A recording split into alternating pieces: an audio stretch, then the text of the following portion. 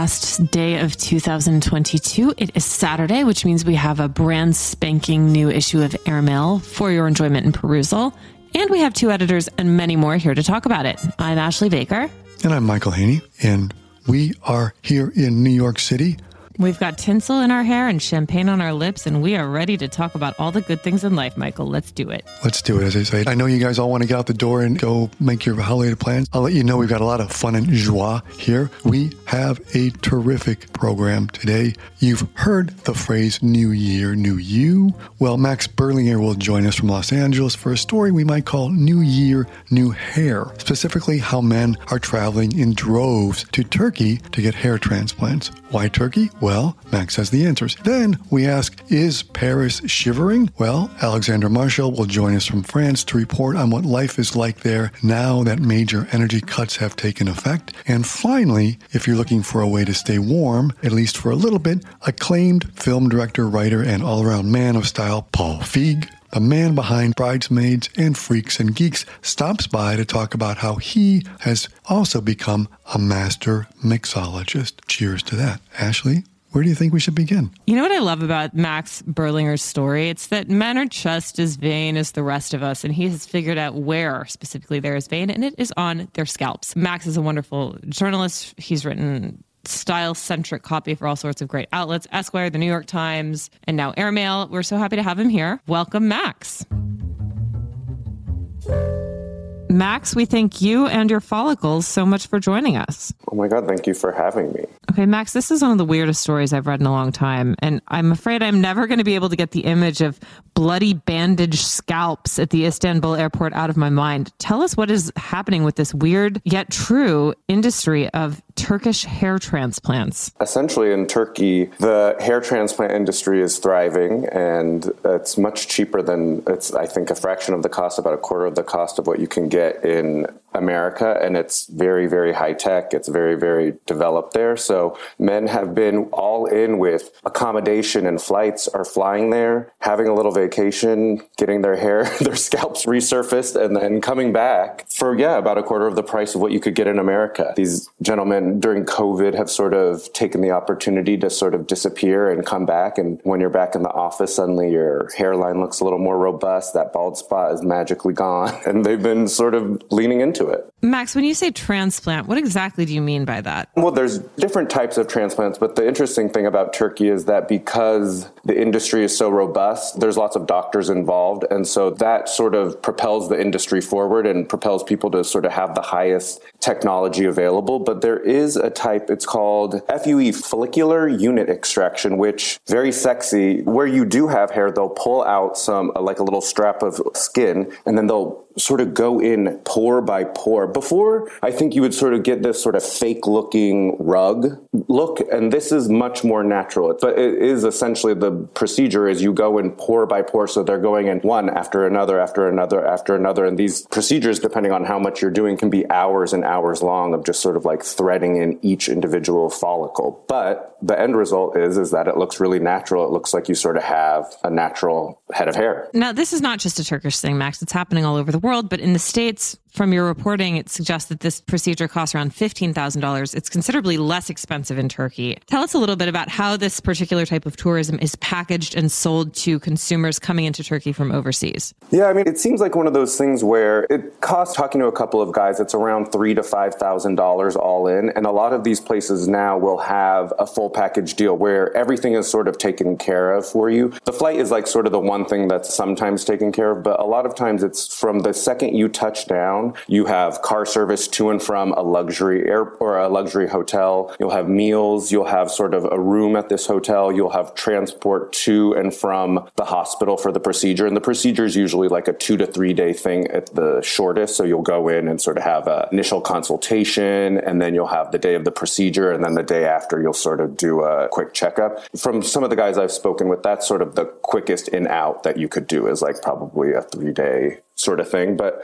again, a lot of these guys are going, because essentially you shave your head, you do this procedure, and it's the hair grows back. So it's weeks. So it can be weeks for the sort of end result to take hold. So some of these guys are tacking on a week's vacation. You're in Istanbul, which is the gateway between the East and West. It's one of the most culturally rich cities in the world. So I think that the Turkish people are shrewdly making medical tourism. They're helping to sort of build out their traditional tourism business. So when you talk about the reforestation of one's scalp, yeah, it sounds like it's much more improved than those 1980s photographs of Joe Biden where you could literally see like the rows. Maybe we should send Joe Biden there. I'm not sure. But you're saying that part of the attraction here is because the look is not so able to be recognized now, right? Yeah. And even one of the guys I spoke to, Levi, said he went in and he had sort of a bald spot in the back, and that was what he went in for. And when he got to the doctor's office on that first day of the consultation, they sort of were like, well, look, like you've got this widow's peak, we've got some receding hairline over at the temple. Why don't we just fill that in while we're here? Like, you're here, you've gone on this flight for 17 hours or whatever. And he totally did it and is super happy that they even said that. And I think that people are surprised by the technology that they have access to, essentially, that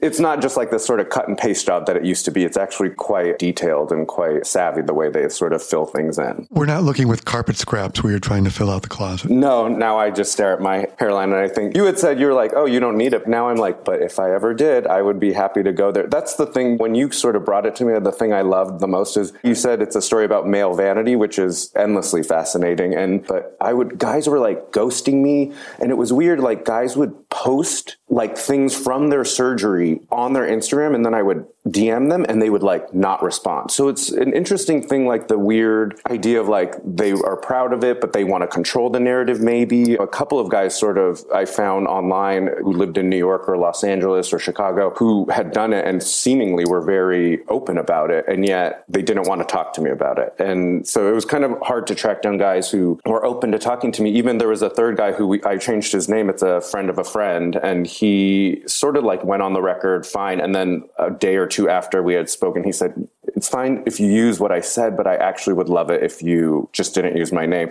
And he said he's been slowly telling his friends and family, it's like enough of a change that people have sort of been obliquely referencing his hair. But I found it interesting the way men sort of want to own the narrative or sort of dipping their toe into this sort of area of self-care or grooming and experimenting with how comfortable they are with telling everybody like the different layers of secrecy. Your family gets one layer, your friends get another layer, and a random reporter who's in your DMs gets like the least maybe. But then the guys who did talk about it, Brett being like one of them, was like so proud of it and was like, I told all my friends have he went in the fall of 2020, so early on in the pandemic. And I think I found that interesting. He was like, I won't shut up about it. I've told everybody this is life-changing. I said at the end of our conversation, I'd love to use your full name and sort of say what you work and where you live. And he's like, I'd love it. I'd be so proud. I've been such a champion of this. So then there's that end of the spectrum. And I think somebody, I forget who said, Kardashians have sort of made changing their looks physically through cosmetic surgery like part of their brand. Like we're in a different part of our cultural understanding of cosmetic surgery. I think it used to be this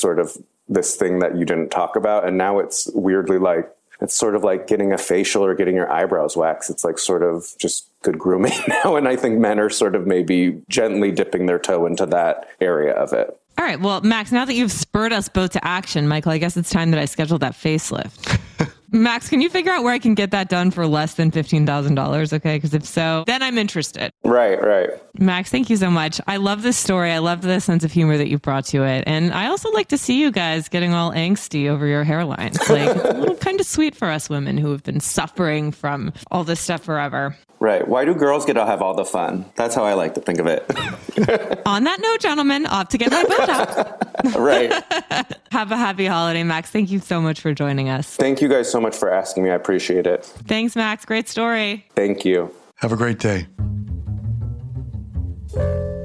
For the record, Michael Haney does not need a hair transplant. He has got luscious locks galore. So just in case anyone was curious as to whether this was a self-motivated assignment on your part, Michael, no, it is strictly journalistic inquiry. You're very kind. Very kind. Me, on the other hand, sign me up. You have luscious locks, long, luscious locks, and you know what that's good for in winter? Keeping you warm. especially if you're in a place like Paris, which seems to be, as we said in our introduction, the question is not is Paris burning, it's is Paris shivering, right? Yeah, it turns out like life is not cheery in Paris, or it's not as cheery as it should be, because the French always do manage to find something to complain about, and we say that lovingly. Alexandra Marshall, one of our fabulous writers at large, is here to tell us all about the French energy crisis, or the internal psychological crisis that it has provoked in many French people. Welcome, Alex. Okay, Alex, first of all, welcome to the show. Thank you so much for joining us. Thank you for having me. Hi, you guys. Okay, your story takes us into the energy crisis in France, which of course feels like more of a crisis than anywhere else in Europe is experiencing. Why is the situation so pronounced there? And why are people going insane? French people are amazing complainers. And I love this about them, actually. Don't take this as an insult. So that when they tend to wave their hands, people just notice more. But actually, the situation is really bad in France because France is normally an electricity exporter. We generate, I'm going to say we, since I've lived in France for 16 years now, we generate our electricity here through nuclear power plants. Over half of it. And coincidentally, over half of those have until very recently been offline for maintenance and the kinds of things that we really want people to do so that we don't have meltdowns and burn the entire country to a crisp. But it makes for a problem when we also now have a gas crisis, so we can't pick up the slack by burning fossil fuels to create more electricity. Okay, the French government has been issuing rather stern warnings to its citoyens, telling people they need to cut electricity usage or else rolling blackouts are happening. Is that really a likely possibility? Yeah, it's totally a likely possibility. I mean, okay, these are warnings. These are worst case scenario warnings. Granted, in France, there is a long tradition of incredibly rosy wish casting when it comes to talking to the public, normally in terms of economic forecasting. And so the French public tend to listen to government promises with a slightly jaundiced ear. Sorry for the metaphor. So anyway, there have been warnings going out since in November, even sooner. The government's been preparing for it even sooner because obviously the war in Ukraine has been going on since February. The nuclear problem's been happening. But the word really got out in November. And then the prime minister distributed a sort of emergency plan of action, worst case scenario, to various police prefectures. That was a confidential report, which then suddenly cue all the rumors and all the conspiracy mongering and whatnot. So people sort of lost their minds. And the scenarios were scary. It was like, okay, we're going to have rolling blackouts 2 hours at a time, either in the morning or in between 6 and 8 p.m. when usage is the heaviest. And they'll be decided on based on the actual state of the grid. So areas in the country that are just overtaxed will be the first ones, obviously, to go down for a few hours. But the catastrophic scenarios were like, okay, but so suddenly traffic lights won't work anymore and elevators won't work and cell phone towers, obviously, internet, everything, kaput, blackout. Blackout means blackout, which means total chaos. One hilarious person on Twitter was like, will this affect store alarms? Asking for a friend. So there's been some returning to earth since these panicky, fear-mongering sort of conversations have spilled out onto social media. First and foremost by Macron, who got really annoyed with all of the catastrophizing and basically just called an impromptu press conference outside of a Balkan summit to tell everybody to shut it down. But the rollout of these measures has not been handled well. There is a public-private energy company in France called Enedis, which has basically been tasked to be the face of this crisis, since they're the people who actually handled the grid, and they're the best ones to do it, but they're maybe not the greatest in PR. Their head Flack did the tour of the news last week and mentioned that people who are, for instance, confined at home on respirators, not in hospitals, but outpatients who need respirators to survive, will not be considered a priority in case of a rolling blackout. So awesome. At the same time, the Association of Mayors of Towns with Ski Resorts proudly announced that service will run just fine with, maybe the occasional slowdown and maybe a little less floodlit night skiing in certain areas. So one thing I love about the French is that they're very conscious of who's winning and who's losing in the game of social favors and handouts. And so it's made a lot of noise. People are like, how can Courchevel be up and running when, my grandfather might have to be whisked off to a hospital if his respirator putters out? So anyway, this is why Macron had to jump in and kind of tell everyone, calm down, everybody, calm down. These are just worst case scenarios, and we're all going to pull together. We're going to make it happen. We're going to cut our power. We're a big country and we're going to hold it together. And in fact, recent news, like very recent announcement, that year over year, we are down 10% in electricity consumption. So last November, we were using 10% more electricity than we were using this November. So we're on track to reduce significantly. So we might even avoid all of this drama. Alex, enough about French people. I'm here as an American. I kind of enjoy seeing the Californication of France and rolling blackouts and things like that.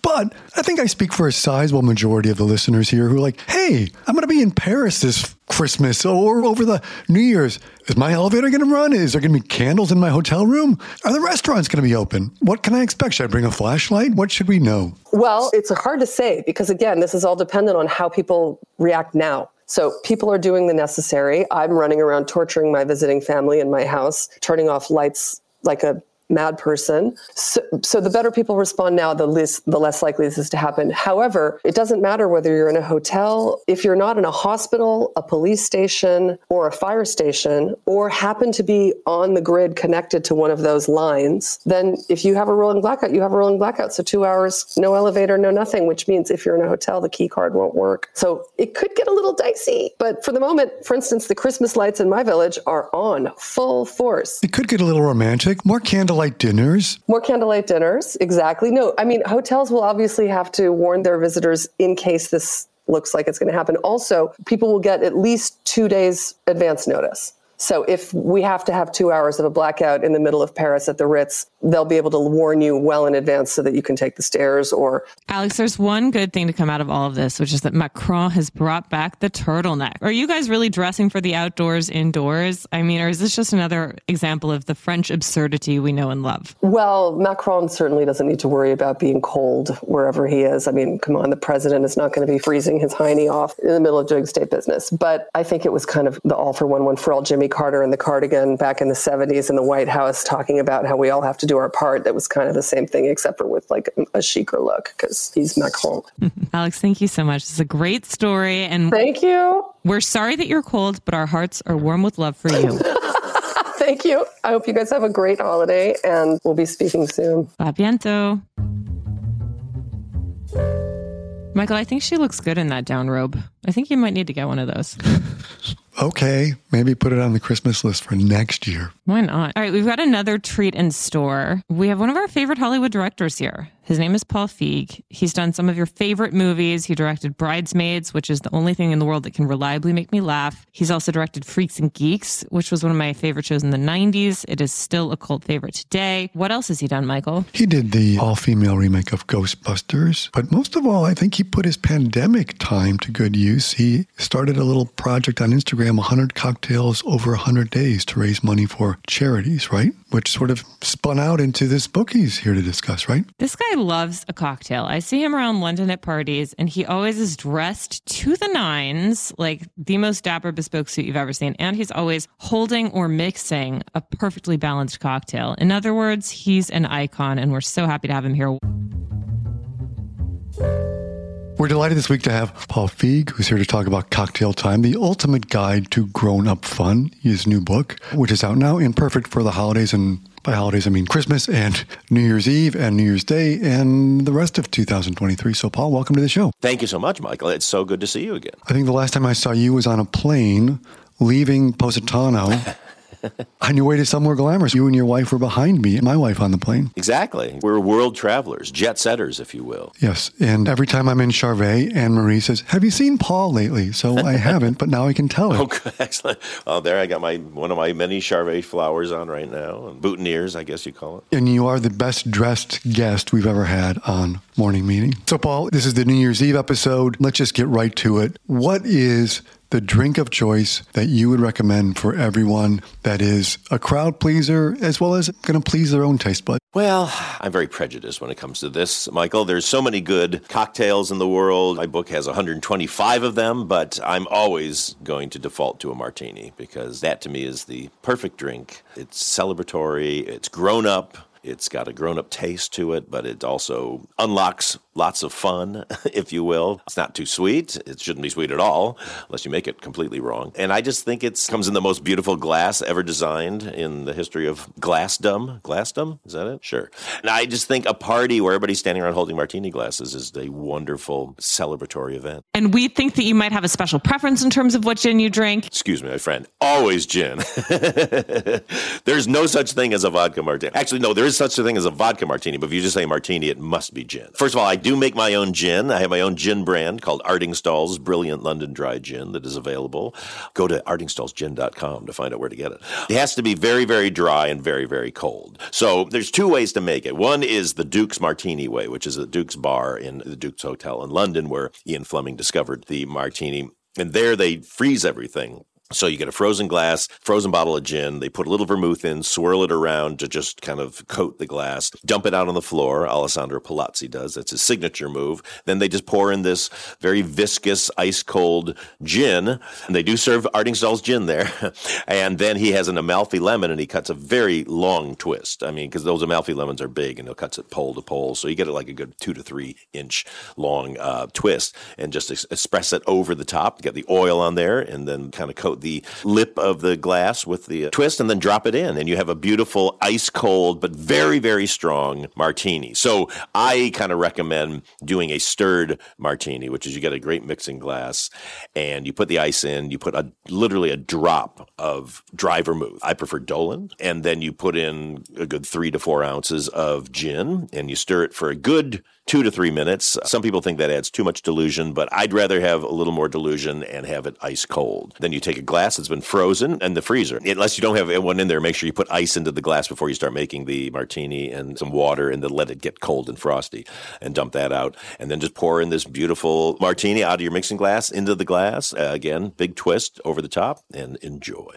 Paul, who are your favorite people? So much of the holidays, I guess you can drink alone, but it's much more fun to do it with others. And you're famous for hosting. Who are your favorite people to make martinis for? Well, people who appreciate them and who really enjoy what I enjoy, which is kind of what I call grown-up fun, which is any kind of gathering of people who are like-minded in their outlook on life and on what sort of makes life fun, and also who are ambitious and enjoy their work and like to work. And then a very diverse group of people. My favorite kind of cocktail parties are where it's just a bunch of different careers and professionals and people from all over the place, expertly curated by a great host who knows that these people will all get along or they will all be interested in each other's careers and lives. My good friend Kathy Lett in London, who is an Australian comedy novelist, and she's great, but she puts together these amazing parties where you'll be a politician and a scientist and an artist and a dancer and I mean, every walk of life. And the fact that we all know that they're friends of Kathy's and been vetted by her, that then you go, okay, so you don't never worry, like, who's this person? They've all been vetted. And those are the people I love to make martinis for, because generally it just gets the conversations going. It's the social lubricant, if you will, a social event. And you get shy in those situations. And so after martini, I'm much more able to go up to somebody I don't know and go, hey, I'm Paul Feig, friend of Kathy's. What do you do? And then you're off to the races. Paul, one of the things, your book is loaded with such beautiful memories of hotel bars and the role they play in you discovering drinks of choice and the beautiful drinking culture. Top 3 hotel bars for hotel memories of where you've discovered and enjoyed drinks? Yeah, well, Duke's is always at the top. I mean, I discovered that in like the mid-'90s, and it's pretty much right when Alessandro Palazzi started working there too. So I feel like he's one of my best friends in the world, and I feel like we bonded over that. Actually, the first martini I ever had was at the Savoy Hotel, but in a bar that doesn't exist there anymore. It wasn't the Bar American or the American Bar. It used to be, they have the grill room, and it was right outside of the grill room in the lobby. There was a bar, and I had never had a martini before and knew I had to kind of like gin because I'd read that, a real martini is a gin martini and had bad experiences with gin as a younger person. But went up to the bartender and said, I would like your signature martini. And he served it. It was ice cold in this thistle glass, kind of thistle-shaped glass. And it was absolutely stunning. So I will always be grateful to that one. And I'm always sad when I walk in the Savoy and that actual bar isn't there anymore. So that's number 2. And then, it's corny to say it because everybody says it's the best bar in the world, but the Connaught, the back bar in the Connaught is just wonderful. The attention to detail, and you feel very special when you're in there. Paul, you're one of the funniest humans on the planet. You're also one of the funniest and best filmmakers, directors we love. I want to know, do you drink martinis when you are working on a movie like Bridesmaids, Ghostbusters? Like, do you work sober? Do you work with a little bit? What are your alcohol habits around your work? I'd love to know. There you go. Well, I start the day with 2 martinis and then I go to no, of course not. If only. You always hear those old stories of Hollywood where like after lunch, everybody was just drunk. I don't see how you could possibly work that way because I just get tired now if I drink too much. My whole life when I work is about getting to a martini at the end of the day. That's the reward. And what we do is we shoot what's called French hours on my movies, which normal hours on a movie is 12 hours with a 1-hour lunch in the middle. And then that allows you to go into overtime. And a lot of times TV will shoot for 13 to 16 hours a day. So nobody has a life whatsoever. But with French hours, 10 hours, no lunch, food is constantly being passed around. You can graze and eat all day. But at the end of 10 hours, you pull the plug and that's it. And everybody goes home. And so you're allowed to go and have dinner with your family and you go and have a martini and you can actually get a full night's sleep and not be bleary-eyed and miserable in the morning. So yes, I'm always on the quest to get to the martini. In showbiz, the very last shot that you do on a set is called the martini shot. So come down to the thing. The penultimate one is called the Abbey Singer because there was a famous line producer who for some reason, he just got named for the shot before the last shot. But then you'll always hear come up like, is the martini? Yes, this is the martini, everybody. So I love that. I just lucked into that. Paul, your book has 100 recipes for 100 drinks, but I want to ask you about maybe one that's a little more notorious or infamous called the hot pan. Yes, the self-proclaimed worst drink ever made. The hot pants is a hilarious drink because why I put it in the book, because it's absolutely awful. But it was a very big drink in the disco era. It was like famous. And all I have to do is tell you the ingredients and you will know why it's terrible. It's tequila, and then it is grapefruit juice. That doesn't sound so bad. A modified Greyhound, if you will. But then into the mix comes peppermint schnapps, and then topped off with 1 teaspoon of powdered sugar that goes into the drink. And you mix that all up. It's not over yet, my friends. Then you take a glass and you kind of wet the rim and you dip that into margarita salt. So you have a salted rim and you pour that entire mess into that glass and you've got a taste sensation, which my theory is that everybody was so whacked out on cocaine back then in the 70s that this was the only thing that could break through their taste buds in their brain to bring them alive. I think you've made Ashley and all of us listening just thinking like New Year's Eve is here, and the only thing that would make it more perfect is if Paul, like Santa Claus, could go from house to house, but like come down your chimney and mix a drink for everyone on New Year's Eve, or the perfect martini. I would love that. I'd come clinking down the chimney with glasses in hand and bottles. I want to spread, the kids get their gifts, but then I'm there for mom and dad. And Santa's has a lot of milk and cookies, so I think if he had a nice martini waiting for him, he'd probably have a much better night. Okay, Paul, we have to ask you one non-alcohol related question.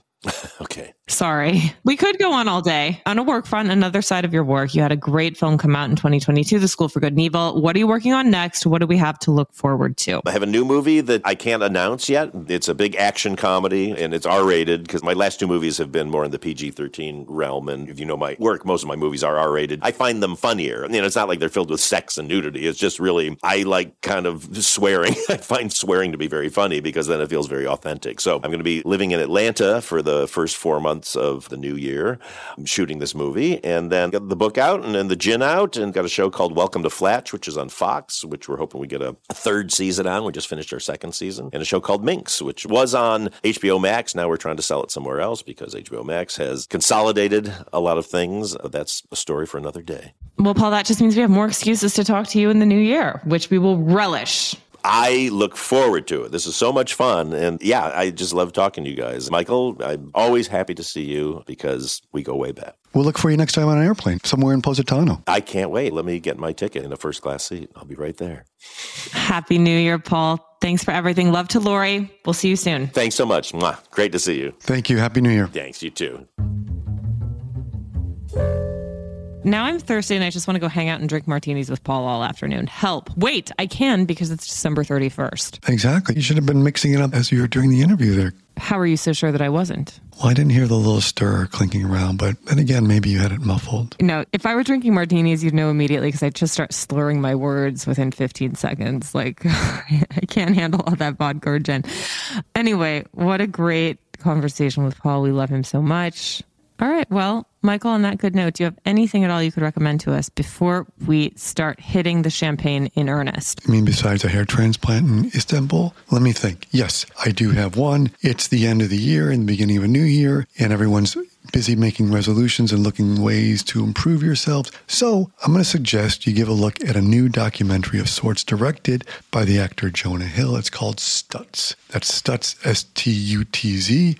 And it's about a man named Phil Stutz, a Los Angeles-based psychiatrist. He came to prominence about a decade or so ago when his partner in practice, Barry Michaels, and he were profiled in the New Yorker as the, quote, open secret in Hollywood, unquote, who are revered for their ability to work with block screenwriters and other creatives and crack open their potential. They eventually wrote a New York Times bestseller called The Tools, which distilled this practice for writers and others. And now Jonah Hill, who has been, we find out, a patient of Stutz's for years, turns the camera on him and gets him to discuss his life as well as how he came to his insights. It makes for a provocative, I think, thought-inducing viewing, and I think it'll give you something to consider as you move into 2023 and make your own plans and your own resolutions. So it's called Stutz, and it's on Netflix now. And you, Ashley? I do, Michael. If you are looking for something interesting to read this holiday season, there's a marvelous new book out by Seth Alexander Thevaz called Behind Closed Doors, The Secret Life of London Private Members Clubs. And this takes us back to the 20th and 19th centuries, to the proliferation of gentlemen's clubs, not only throughout the UK, but also throughout various other parts of the world that had reciprocal relationships with these clubs. And, clubs get kind of a bad rap these days for very good reason, but there's a lot to talk about here historically, and they have played an important part in the social life of London for many years. And this will take you to Boodles, the Groucho Club, and tell you a little bit about the history of these places and why they are so important in the vernacular. So it's a wonderful new book. It's called Behind Closed Doors, The Secret Life of London Private Members Clubs by Seth Alexander Thevaz, and it is reviewed in the issue this week by John Walsh. Enjoy. Thank you again for joining us. We'll be back here next week with another episode of Morning Meeting. And Michael, will you please read us out?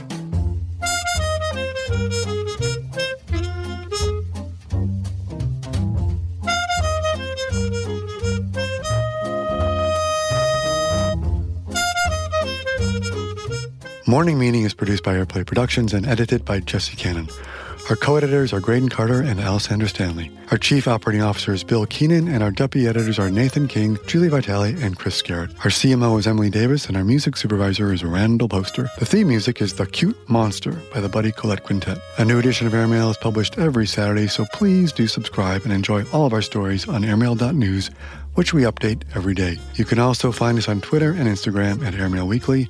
We'll be back here next Saturday with another edition of Morning Meeting. In the meantime, be sure to subscribe at Apple Music or Spotify. But most of all, thanks for joining us.